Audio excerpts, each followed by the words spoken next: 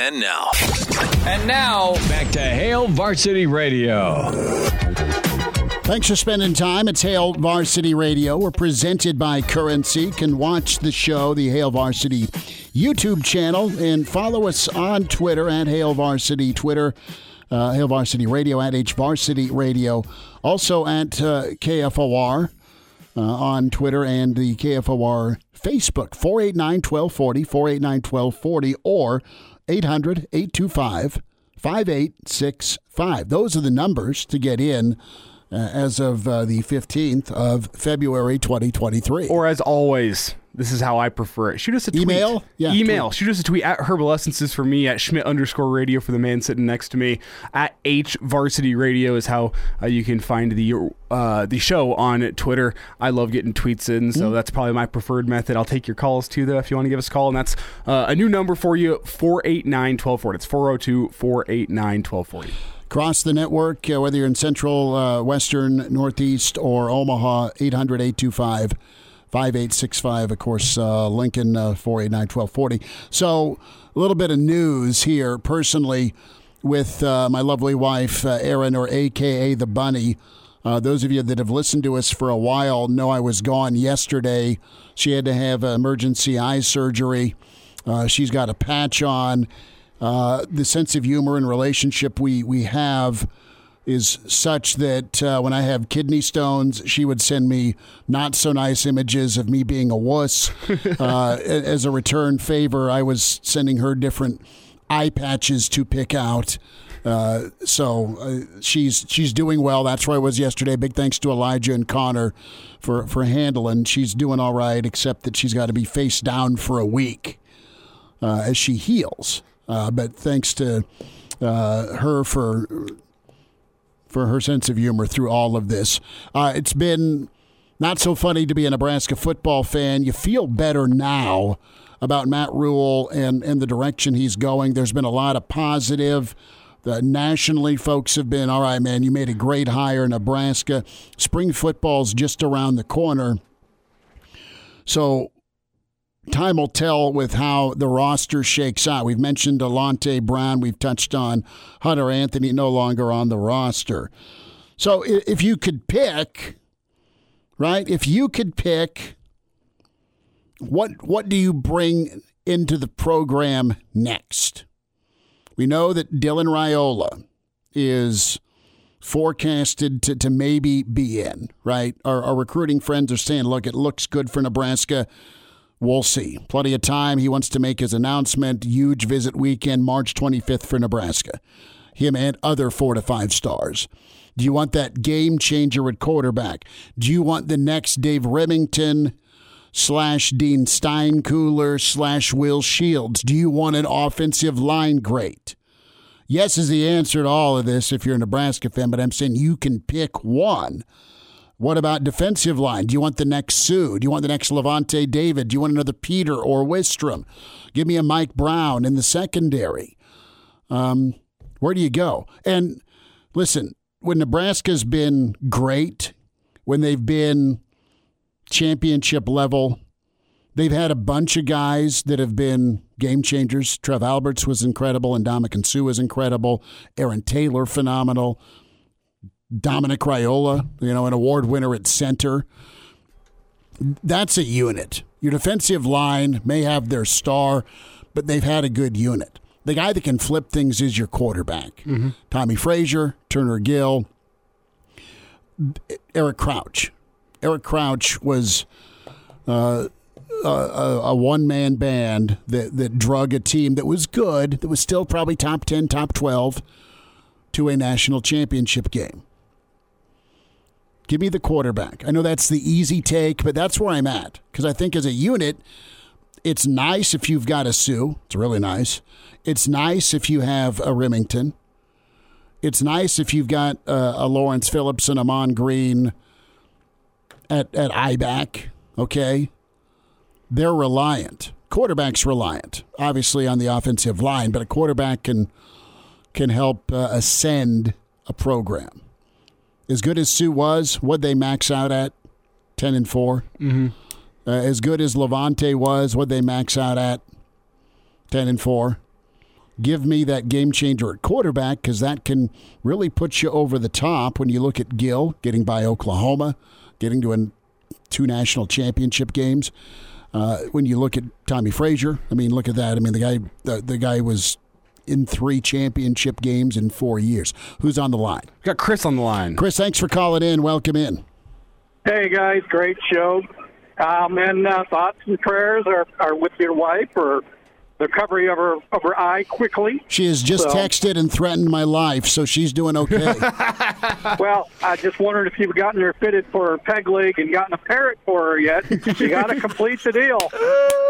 Patch, peg leg, parrot. It's a package deal. We'll work on the parrot. Schmidt, you're not the only Chris that's in danger from your wife today. That's funny. But I would go. You got to build on the line. You know, and when you've got that rolling, you know, you can put me back behind there, and I'd gain. So you would take a game changer offensive lineman over generational quarterback, defensive line. That's your pick, which is fine. Well, there's not a wrong answer. I guess. I mean, you know, there's just not a whole lot of generational quarterbacks. I mean, you know, I mean, you know, Texas Tech didn't even know they had Patrick Mahomes, really. What did he win, 7 games? You know? Not even. 5 and 7 every year. Yeah. So I would take the pipeline back. I'd want to get the pipeline back, and the same on defense. You know, it's great to have cornerbacks back there, but if they got to cover for 5 seconds, no one can do that. No. But you know, you've got a lineman that's creating havoc. You know, it doesn't matter. You know, you don't have to have 5-star guys in the secondary. So I'd go with the line. Okay. And I'll make a counterpoint here to Chris. And Chris, we thank you for your phone call today. 489-1240. And I guess a counterpoint to this whole conversation as a whole is the 2009 Oklahoma team. Did you remember that 2009 Oklahoma team? Sam Bradford, McCoy. Trent Williams at offensive line. Trent Williams was a tackle. I mean, you have a generational offensive lineman in Trent Williams. You had a very, very good one of the top 3 defensive linemen in college football that year in Gerald McCoy, and you had probably the best quarterback in college football, at least top 3. Until BYU ended his year, but in Sam Bradford. That team finished 7-5. Well, they did it because Sam Bradford got spiked like he was a party favor in the opener down in Jerry World. Also, that helps with your quarterback argument, but there's still that's what I'm saying. There's still generational players on that field. Trent Williams and Gerald McCoy, they're not by themselves willing that Oklahoma team to a 9-3, 10-2 type season. The running back too was phenomenal. Murray, the kid was Oh yeah. He was a running back. Yeah, listen, I know Oklahoma finished that year 7-5. They're knocking on another championship run if BYU does not end Bradford's season. So you pick one. You can have a generational changing position player for Nebraska football. Do you go quarterback? Do you go running back? Do you go offensive line? Do you go defensive line, linebacker, secondary? Where are you at? I'm staying obvious. Forgive me, but I'm going to go with that game-changing player at quarterback. And not to mention the butterfly effect it has in recruiting. Where good. Bringing in that high-level quarterback, now a high-level offensive lineman wants to come and I'm not them. arguing with you. You're going to win on the lines of scrimmage. Absolutely. But the pipeline had stars, had studs. They had Sty. They had Wigert. Of course, they had Graham. They had Dr. Robbs. I mean, they had dudes. But they had 5 of them. They had 5 of them. Who's with us? We got Eric on the line. Eric, thanks for calling. Go ahead, bud. Hey guys, you're talking about the pipeline. That just kind of sparked me up a little bit because I'm a 50-year fan. Followed them for a long time. Still have. The way I saw it, and I don't. Maybe correct me if I'm wrong, guys, but we had the right chemistry for a lot of years. We seem to have the right system. We had the pipeline. I hear people mentioning about when you lose, they give excuses like when you lose a key player on the line, like the center or somebody. they give that excuse for the team falling apart, not being able to get the job done. But what we had in the past in the pipeline was a combination of things. We had player development that was very successful. Yes. Where you didn't have to be a 4 or 5 star player to fit in there. We could develop them into that guy that plugged in when we need him. Didn't have to be a star, but did the job. You had a 5-star. It was really important. You had a 5-star unit, didn't you? And then you had backups already. Absolutely. Yeah. And that's what I'd like to see now. I want to see that interchangeability. You can have your 5 stars on there, but I want to see the interchangeability that keeps us, alive if the chips are down or if we're up against, some challenges. Absolutely. Appreciate the phone call. Thank you so much. And Eric, to your point, I mean, look at what Cam Jurgens did with that Husker offensive line last year. He elevated them, but there's still 4 other guys. Cam Jurgens was probably the best offensive lineman we've seen at Nebraska in 8 years. A while. Yeah. A while. And the fact is there's still 4 guys next to him that aren't reaching his level, and the offensive line as a whole suffers. So that one generational player on the offensive line isn't going to help you unless you got 4 guys around him. Well, and that's why I'm being it's obvious. Let's go quarterback.